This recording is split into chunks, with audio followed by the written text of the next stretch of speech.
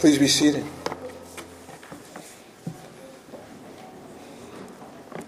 Many of you are aware that we just started a series on how to build a church based on Paul's letter to Timothy, his first letter. So let's open there in our New Testament to 1 Timothy chapter 1. In the New Testament, you'll see a series of T-books. One is 1 Thessalonians, 2 Thessalonians, then 1 Timothy, 2 Timothy, and then Titus. 5 T-books. That should help you find it a little. All right? In the T range there. You found it? 1 Timothy chapter 1. Building the church of Jesus Christ. And last week we looked at just one verse. And again, we're going to look at just one verse this morning. And I promised you last week, and I will keep to my word, we will pick up a little faster pace as we move on through this series of sermons. But it will carry us for about 3 months. Notice how I said about, right? I like to give myself a little leeway here and there, right? Beginning next week, we'll take a bigger chunk out of chapter 1. But I want to give yet another introductory sermon on who this Timothy is. Last week we looked partially at Timothy. We spent most of our time looking at who the author is, that being, of course, the Apostle Paul. And I want you to see who he is, what he was like, what he said, what he's done, and why he is writing this letter. And this morning I want you to see who Timothy is and what kind of a young man was he. And yes, he was a young man. How young, we don't know. We assume he was in his mid-30s when he became pastor of a church in Ephesus. And here is our verse this morning. Chapter 1. Well, let's begin with verse 1 and we'll slide over to verse 2 as well. And that's where I want to land. 1:1 reads this way. Paul, an apostle of Christ Jesus, by command of God, our Savior, and of Christ Jesus, our hope. To Timothy, my true child in the faith, grace, mercy, and peace from God the Father and Christ Jesus, our Lord. Last week we said that Paul was the instructor teaching Timothy, the apprentice. So let's take a look at this apprentice, Timothy. The name Timothy means one who honors God. And indeed, he lived up to his name. Do you know what your name means? My name means small or short. My parents named me very well, right? Maybe they should have named me Goliath. Timothy certainly did live up to his name. One who honors God. And Timothy had encountered the Apostle Paul in his hometown of Lystra. Sometime during Paul's second missionary journey, they encountered each other around the year 47 AD. It's interesting how we could put dates to events in the Bible, isn't it? But we could take a look at what was happening historically. We know when Paul did this or that, and we're able to sort of pinpoint when all these things are occurring. And Paul's second missionary journey, he had 3 different journeys. Paul's second missionary journey was around the year 47. And there he is in the city of Lystra. In fact, we could look at this encounter. It's recorded in Acts chapter 16. If you want to join with me there, Acts chapter 16, let me read to you verses 1, 2, and 3. And there we see the Apostle Paul in the Roman province of Galatia in Asia Minor, in a region we now call Turkey. Does Turkey sound familiar to you? Sure it does. The Hoffmans are headed there. Verses 1, 2, and 3. Paul came also to Derbe, that's a city, and to Lystra. A disciple was there named Timothy. So here Timothy's already a believer, right? A disciple was there named Timothy, the son of a Jewish woman who was a believer, who was a Christian, but his father was a Greek. In other words, he was not a believer. He was well spoken, Timothy, he was well spoken of by the brothers at Lystra and Iconium, yet another city. Paul wanted Timothy to accompany him, and he took him and circumcised him because of the Jews who were in those places, for they all knew that his father was a Greek. The idea here being that he did not follow, as the son of a non-Jew, he did not follow the Jewish practice of circumcision. And now, if he was going to minister among Jewish people, there was no way anybody was going to listen to this half-Jew, half-Greek kid who did not follow the ceremonies, including circumcision. So the first thing he had to do, as a teenager probably, maybe 16, 17, 18 years old, first thing he had to do was be circumcised in order to be acceptable to the Jewish population he would go speak to. That's a sacrifice. And what we see here between Timothy and Paul is that there is a mentoring relationship. Of course, Paul being the mentor and Timothy the mentoree. But it's more than just a mentor-mentoree relationship. It's also a friendship. A friendship develops between these two men. Of course, Paul being substantially older, more experienced, heavily educated, and then you have young Timothy. If you follow through all of the New Testament, what you'll discover is that Paul and Timothy worked extensively well together, and they did quite a bit of work. So when I say that Timothy is an apprentice, I don't mean that he's a newcomer. He's an apprentice in the sense that he is now the solo pastor or the lead pastor in the church in the city of Ephesus. Now, what normally happened in those early days of the church is that they would meet in people's homes. And there's only so much room in somebody's home. And so they would break up into different homes, and it was one church, but they would meet in different places, and when they could come together, they would. Eventually, they started using pagan temples as a church buildings. Now, you could see one of those temples at the Metropolitan Museum of Art. They brought it one block at a time. It's beautiful. It takes up quite a bit of space. And it used to be a pagan temple. And then it was purchased and converted into a church. What's interesting is that even back then there's graffiti on the stones and it says so-and-so loves so-and-so. Even back then, right? Etched in the stone of a temple. Well, Timothy here is now going to pastor these groups that form the church in Ephesus. If you run through the New Testament, you see that Paul left for Athens, Greece, and Timothy stayed behind in the city of Berea along with Silas to do the work that Paul had started. Later on, Timothy joined the Apostle Paul in Athens. And then we see in Acts chapter 18 that Timothy went and caught up with Paul in the city of Corinth where he was planting a church there. And then Paul sends him ahead into the region of Macedonia, Acts chapter 19. And then Timothy and Paul return back to Jerusalem in Acts chapter 20 together, working together.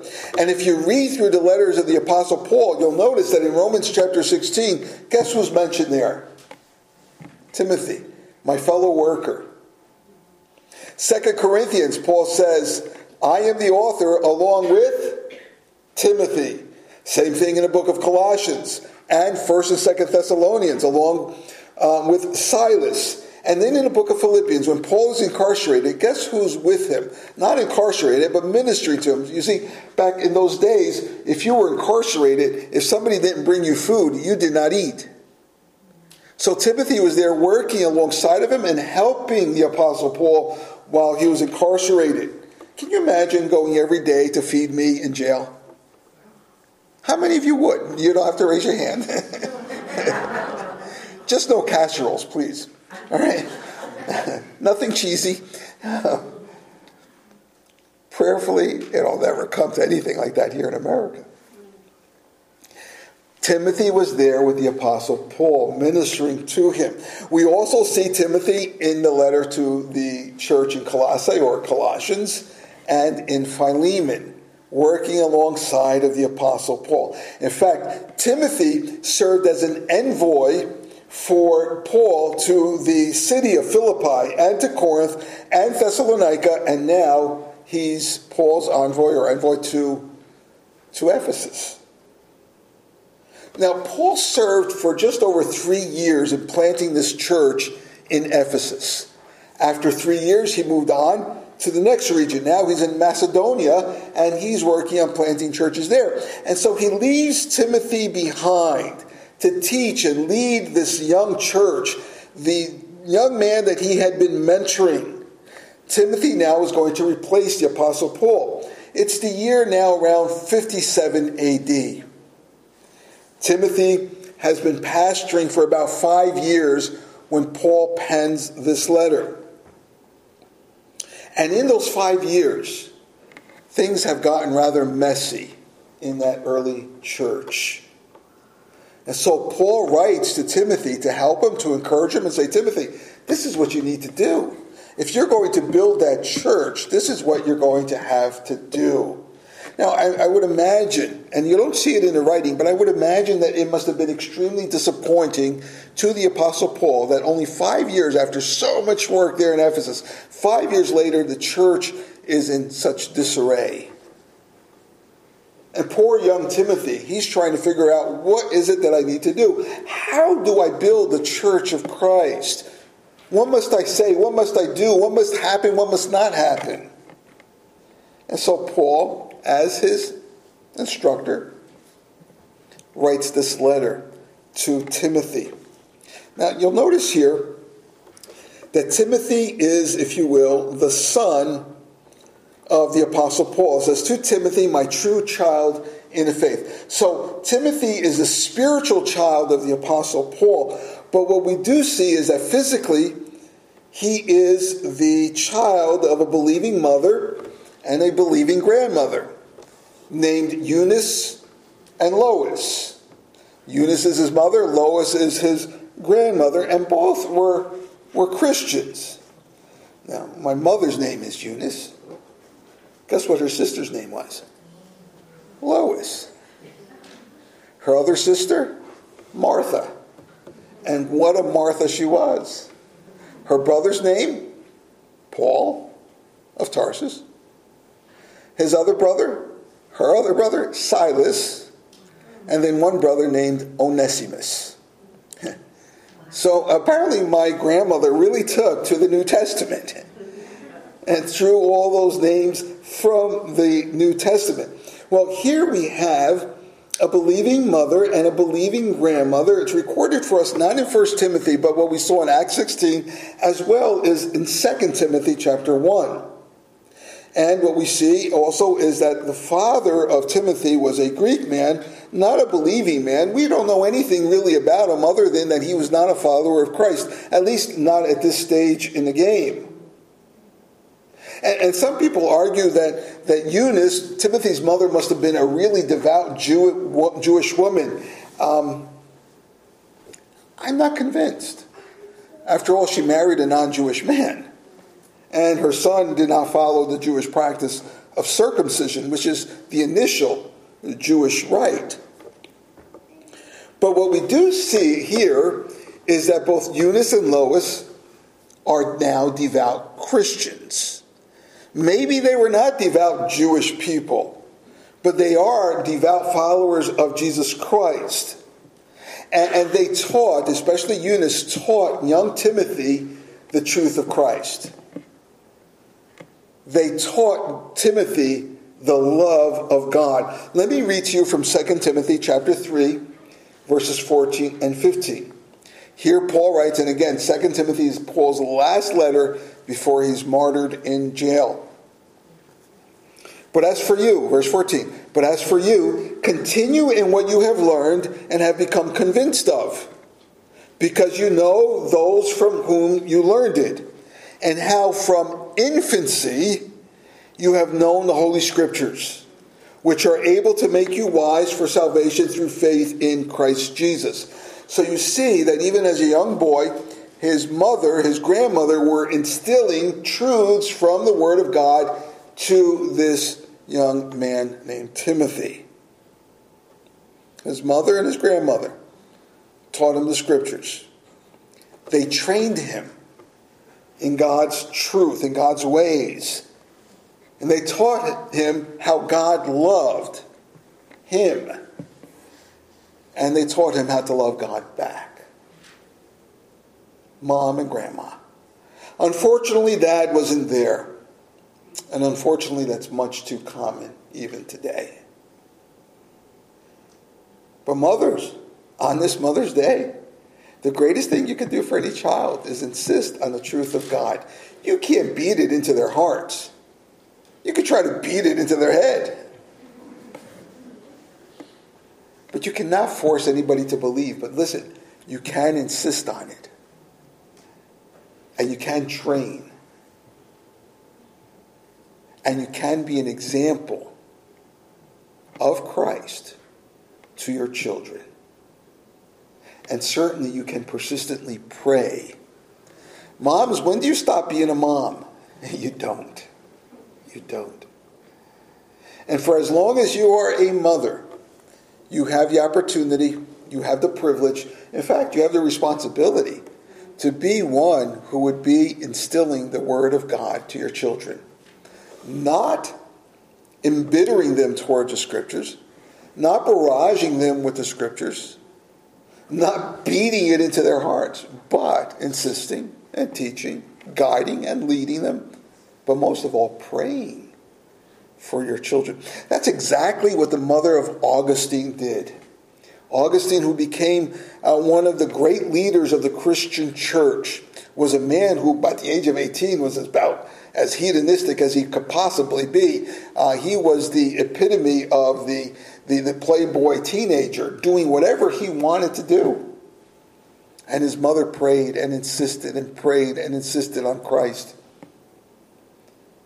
Till finally, he is beginning to feel overwhelmed by the work of the Holy Spirit in him, knowing that what he was doing was wrong, knowing that he was not only working against his mother, but against God himself. One day, he heard his mother from the other side of the garden wall, pleading and talking about her son with a friend. And together they prayed for Augustine, and he's standing on the other side of the wall, hearing all this. And that's when he said, I must give my life to Christ. And he did. And that teenager's life was radically changed. He became a completely different person. And he became a happy person. Whereas before, he was not happy at all. He became a happy person. And boy, did God use Augustine. God used Augustine mightily. And it all goes back to, of course, the work of the Holy Spirit, but through a mother who prayed and modeled Christ to him. Likewise here with Timothy. So my friends, my fellow brothers and sisters, pray for one another. Pray for your children. Insist on the Word of God for your home. Eunice did. Well, let's take a look at some of the challenges that this church at Ephesus faced. I mentioned earlier how disappointing it must have been for the Apostle Paul that 5 years later the church would be in such disarray. And that's what happens in churches. It's very easy for a church to be dismantled. All it takes is one person at a time to ignore the things of Christ, and you could very easily dismantle a church. It doesn't take much time at all. That's why you see so many abandoned churches and church buildings. At one time, understand, it was full of people who loved the Lord, but one at a time decided to do otherwise. And by the third, fourth generation, it was all gone. Look at the challenges that were being faced here in the church of Ephesus. First of all, there were some false teachings occurring there. Primarily two different kinds of false teachings. And one was something called Gnosticism. Now, Gnosticism sounds like a very foreign way of believing, but understand this, Gnosticism has been revived here in our Western culture today. And in fact, it's doing pretty well. We just don't call it Gnosticism anymore. But what Gnosticism says is that the physical doesn't matter. All that matters is the spiritual. So really, you can do anything you want. Live as you please, because the physical doesn't matter. Does that sound familiar? I sure does. Do and live as you want. Live and let live. Don't let anybody tell you it's wrong, because if they do, they're wrong. That was Gnosticism. You need to put aside any physical ideas and just do as you please, and then understand only the spiritual matters. And in fact, they had this notion that there were certain mysteries that people like you and I, well, we just would not understand. So we need somebody to come and enlighten us. You're not going to discover these mysteries in the scriptures. You need more enlightening. So you must come to that person. And that person would enlighten you and take you into the next spiritual realm. How many times do we hear people say, I'm not religious, but I'm spiritual? What are they saying? They're saying, really, I come up with whatever I want. I believe what I want. Nobody's going to tell me what to believe. And in Gnosticism, they believed that Jesus Christ was not God, but he was a lesser God, but he was an enlightened God, and therefore we could go to him to get some enlightenment as well, so that we can move into these higher spiritual planes.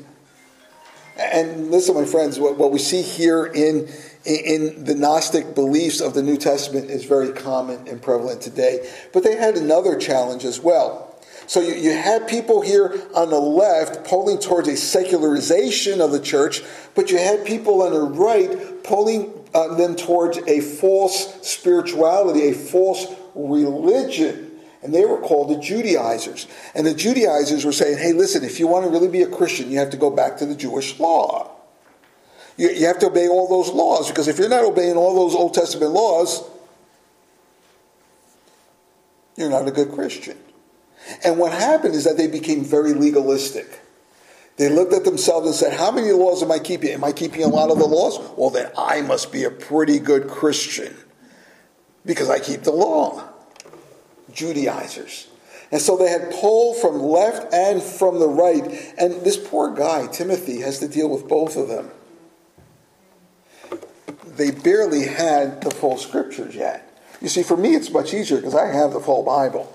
Timothy did not. It was still being written. They also had wrong teachers. People that should not be teaching were teaching. And they had unqualified leaders in the church. People who were not qualified to lead were leading. And for whatever reason, we need leaders. Let's make them, even if they're unqualified, let's make them into a leader. Somebody's got to do it. And that's what they did.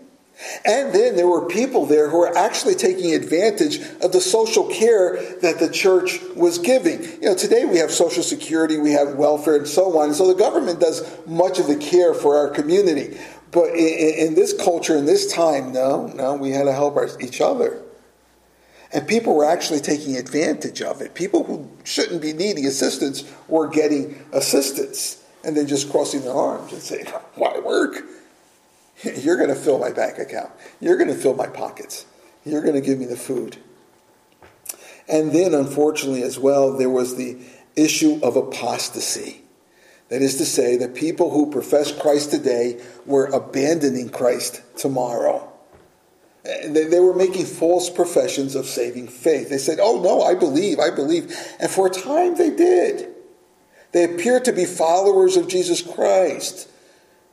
But given a little time, given a little pressure, what did? They abandoned Christ. John writes about these people who are apostates, and he says, the fact that they left us shows to us that they were never with us. They were never in Christ. But they sure did look like they were. The city of Ephesus was a very pagan city, which adds to all the challenges that Timothy is facing. However, it was a very prosperous city. It was a very sophisticated city. It was a city filled with high culture and a great amount of wealth. It was not a poor city at all. And some of its wealthiest citizens lived in these expensive condominiums called the houses on the slopes. Have you ever been along the Hudson River and you see those beautiful homes, whether it's in Jersey City or wherever? Well, they're gorgeous. I was just in Burbank, California, visiting my son a few weeks ago, and I must say, it's a beautiful region, and the multi-million-dollar homes on the slopes, you're like, wow. I could see why they say, I really don't need Jesus. Look at what I have. Money can so be helpful, but money is also very dangerous. It sure is. That's another thing they faced. The people in Ephesus started becoming very greedy, and they began to love money more than their Christ. And poor Timothy, he's there to now meet all these challenges and do something about it with the Word of God. Now, the city of Ephesus was also a trading port city. In fact, it was a very strategic port city there in the Mediterranean. And it was made up of a population of people who really had no value for the Word of God. You see, in Israel, people value the Word of God to a great extent. But here in Ephesus, they're like, Word of God? Are you kidding me? You want to bring that here? No, they weren't interested at all. In fact, they were known for living for their own personal pleasure and their own personal gain. Now, does that sound familiar to you? You see, there's very little difference between Ephesus and today's modern world, except for our technology and our clothing styles. It's a very similar world.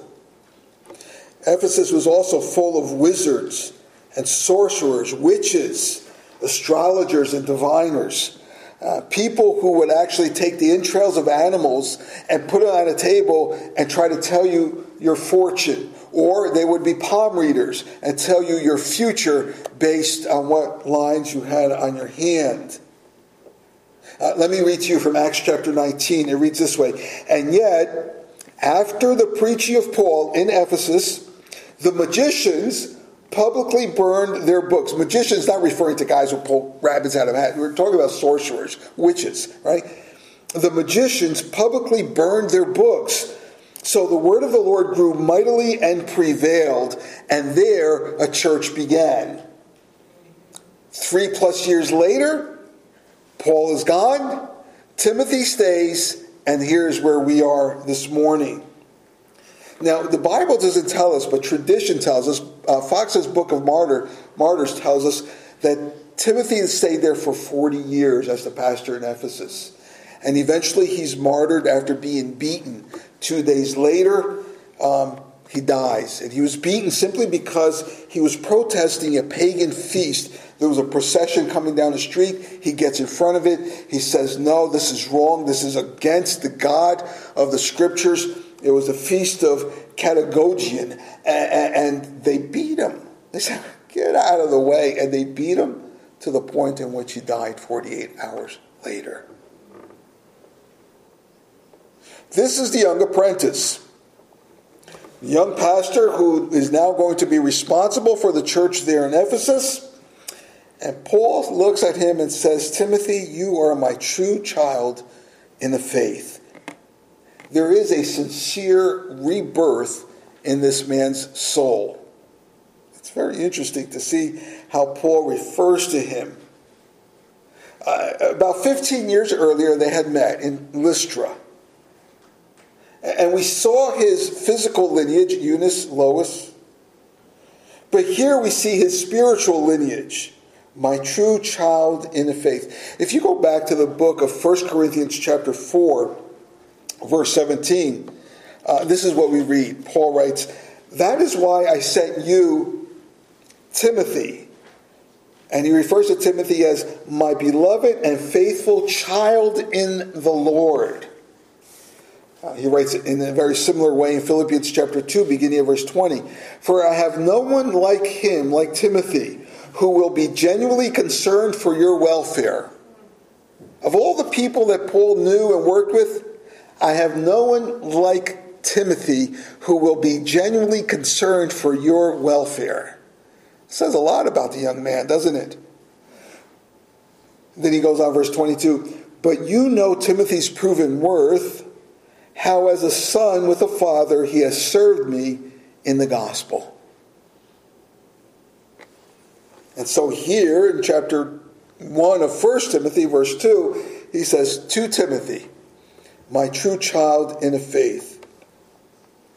Timothy was not only Paul's friend, not only was he a co-worker and a companion, not only was Timothy a young man who shared the same point of view as the Apostle Paul concerning Christ and the things of God. Not only could Timothy articulate Paul's ideas as an envoy of Paul's, but Timothy was a genuine, a true, a sincere follower of Jesus Christ. And Timothy apparently was the product of Paul's preaching, probably during his first missionary journey, and then Paul comes the second time. He now knows Timothy. Who knows, maybe his mother heard the gospel and told Timothy, and Timothy believes, and now in the second journey of Paul, he follows Paul into his life of ministry. We don't know when he came to faith. I do find it interesting for those who like to be a little more technical there, that in the original language, which is Greek, it reads this way: my true child in faith. My true child in faith. And of course in the English we say, my true child in the faith. But in the Greek there's no definite article. So what is Paul saying? Either he's saying Timothy's faith is genuine, saving faith, or simply that Timothy shares in the same exact faith that I share.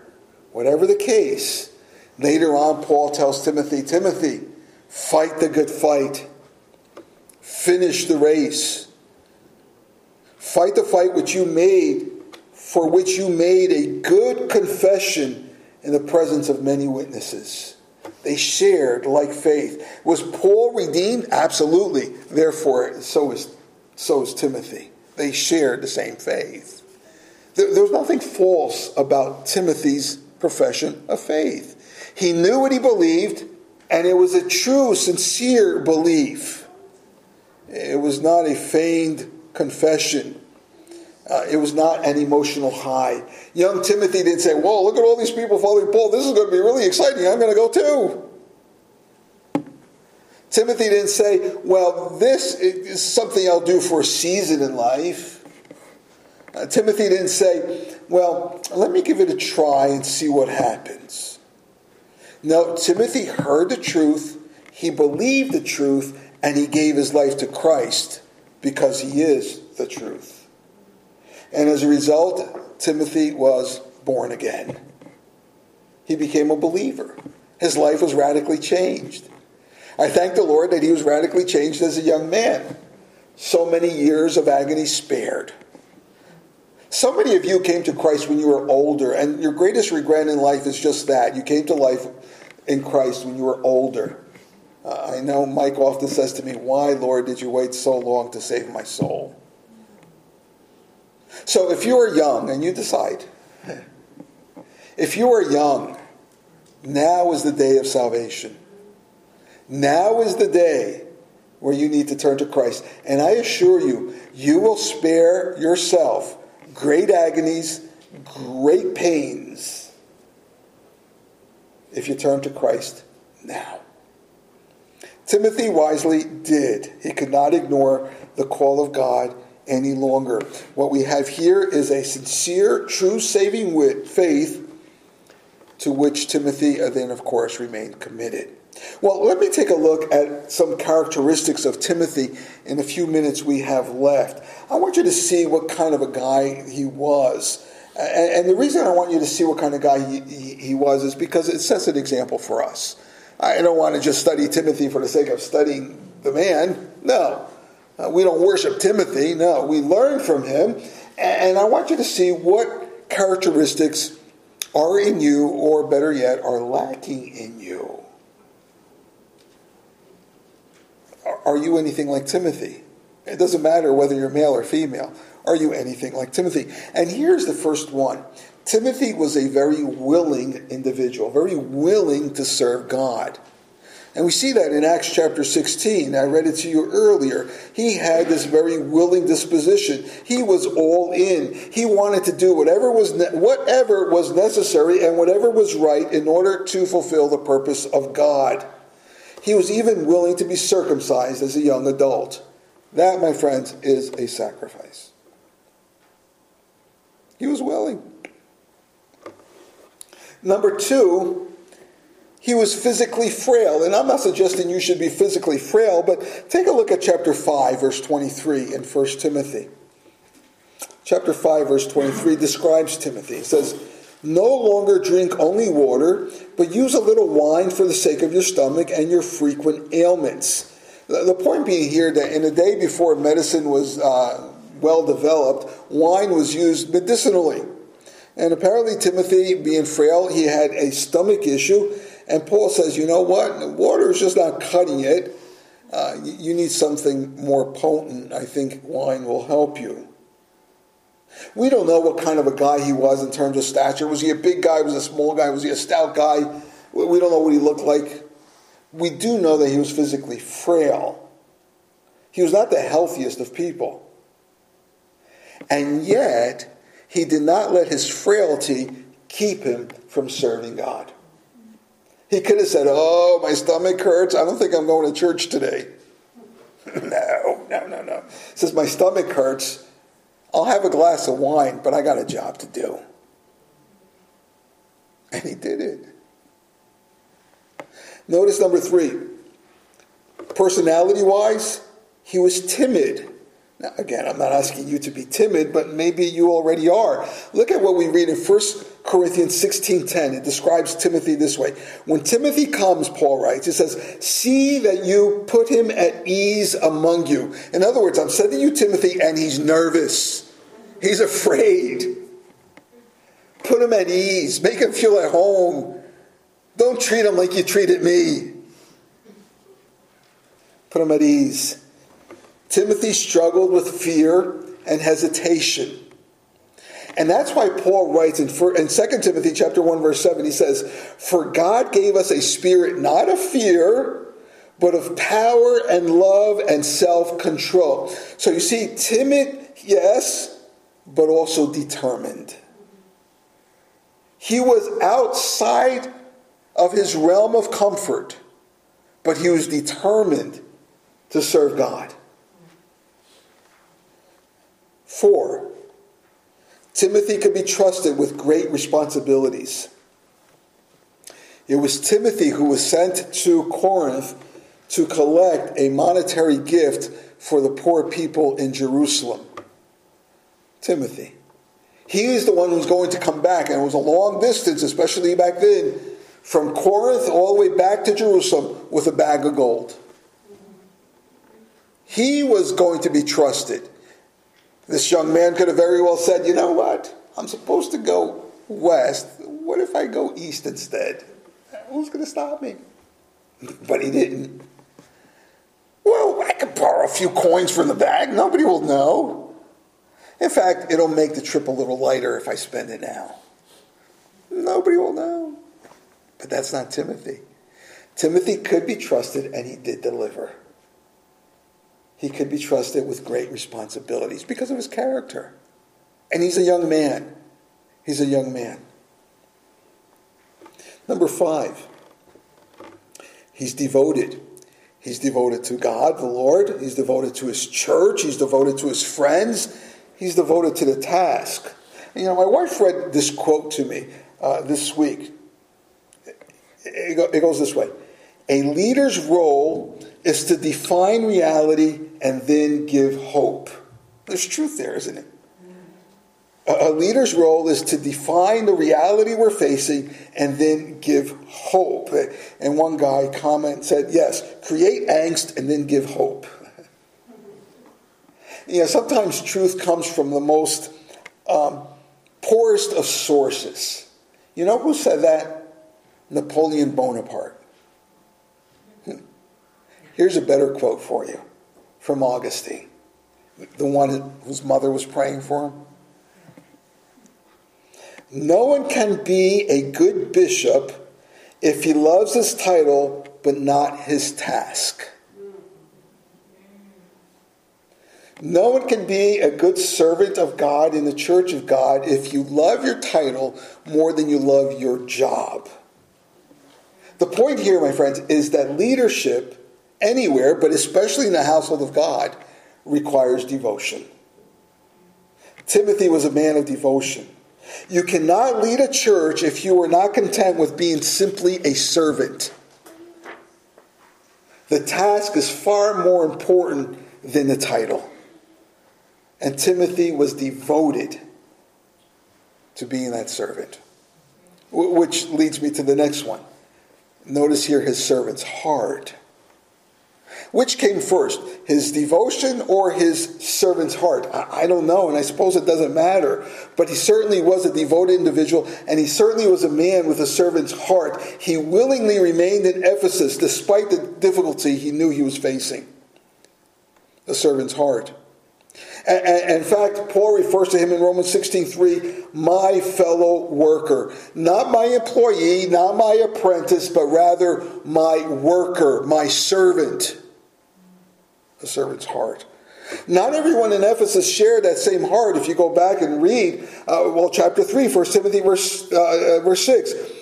There Paul warned against taking on any recent convert, any recent believer, and making them into a pastor and elder in a church because of the danger of pride. And what was happening there is that people were taking on these leadership roles only to say, oh, look at me. I'm a leader in the Church of Jesus Christ. You know, I do a lot of credentialing for the denomination. I do a lot of examination. I do this routinely. I've been doing it for 20 plus years. And I can tell you this, many of these men are wonderful, humble servants, but some just want a title. I said, in all honesty, there's no glory here. Absolutely none. And standing here, it's a privilege, it's an honor, but there's no glory in the service of God in His church. And my friends, if we're going to serve in God's house, it's because we have a servant's heart and not a big ego. And you notice here as well that he's obedient. I lost count, I don't know what number I'm on. But he was obedient. Acts chapter 16, verse 2. You see there that he was well spoken of by the fellow brothers and sisters of the early church.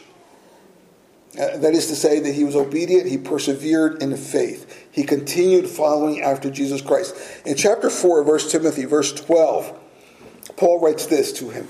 It says, let no one despise you for your youth, but set the believers an example in speech, in conduct, love, in faith, and in purity.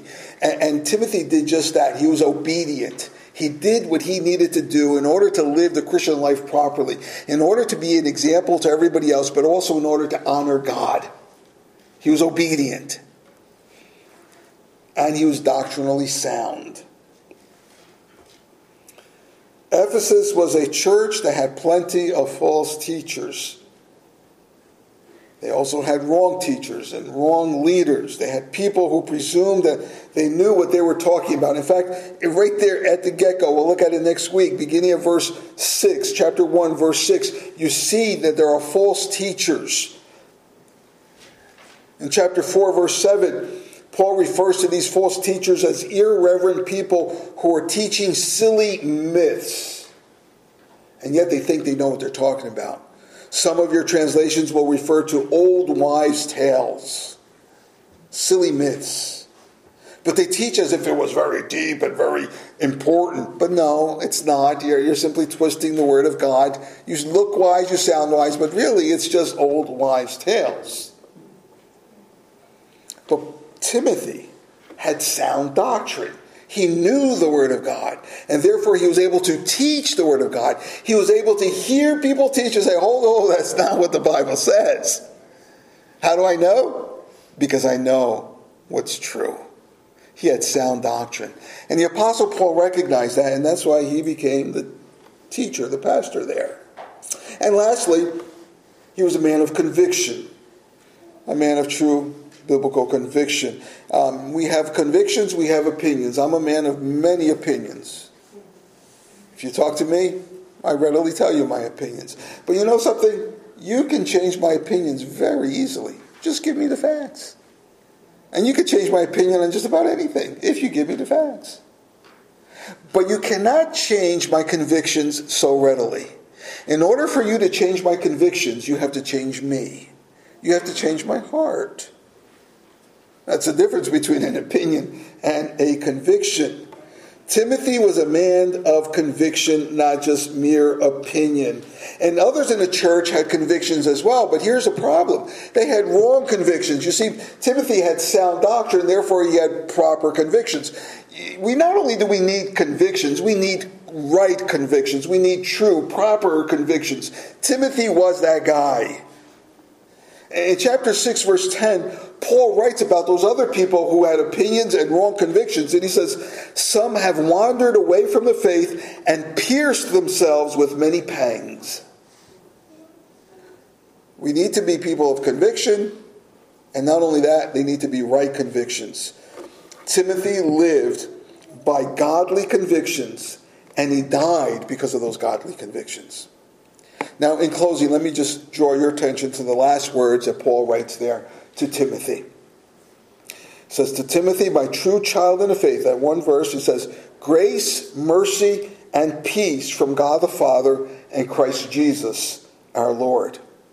Now, if you're a student of the New Testament, you'll notice that the Apostle Paul usually does not say grace, peace, and mercy.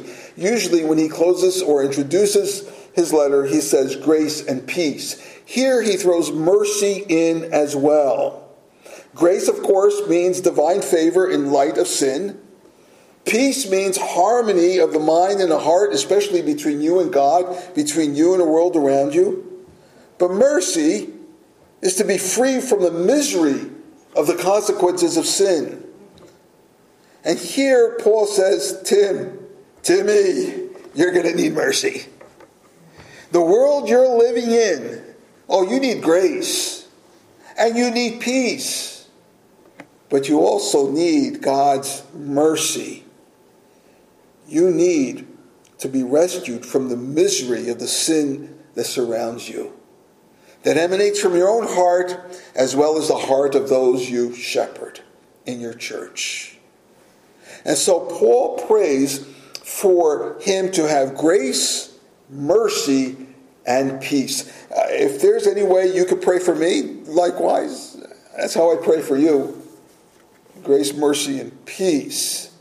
Pray that God's intervention will be clear in our lives together, that his mercy, his grace, and his peace would be evident. We serve the Lord best when we have all three: grace, mercy, peace. And so, my friends, there we have the characteristics of this young pastor named Timothy. And these are characteristics that I believe we should have for ourselves. Now, let me ask you this. Imagine this with me. Imagine a room full of people who have these same characteristics as Timothy. Imagine what God can do with a room filled of people who possess these characteristics. Imagine what God could do. And then I would ask you to begin committing yourself to being willing. And maybe you're frail, but you're still eager to serve him. Maybe you're timid, but you are determined to become a person who is trustworthy and devoted, a person with a servant's heart, one who is obedient to the truths of God, one who is doctrinally sound, and one who lives by godly conviction, not following every fad or whim or opinion or seeking your own pleasure. 9 characteristics. Let me ask you, which ones do you possess? Which ones are lacking? And to what degree? These are questions you need to answer. You know why? Because God is asking those questions of you. And one day, every single one of us are going to have to stand before God and answer. Who are we? And what kind of a life did we live? In fact, Paul tells us in his letter to the Corinthians that one day we, as believers, will stand before God, and God is going to examine us to see whether or not we lived a life that was good or worthless. Good or worthless. Now, most of us will say, well, I'm not living a dastardly life, an awful life. Oh, good. Good. But is it worthwhile in the eyes of God? Is it good or was it worthless for the things of God? You need to answer that question. One day you will answer that question. My pastoral advice to you, begin answering today and doing something about it while it still matters. Let me pray. Our Lord and Savior, how good it is to be able to look at the life of others and learn from them, to be able to see what you have done in others, and pray, Lord, that you will do this in us. And may you be praised by how we live individually and together as your people. Amen.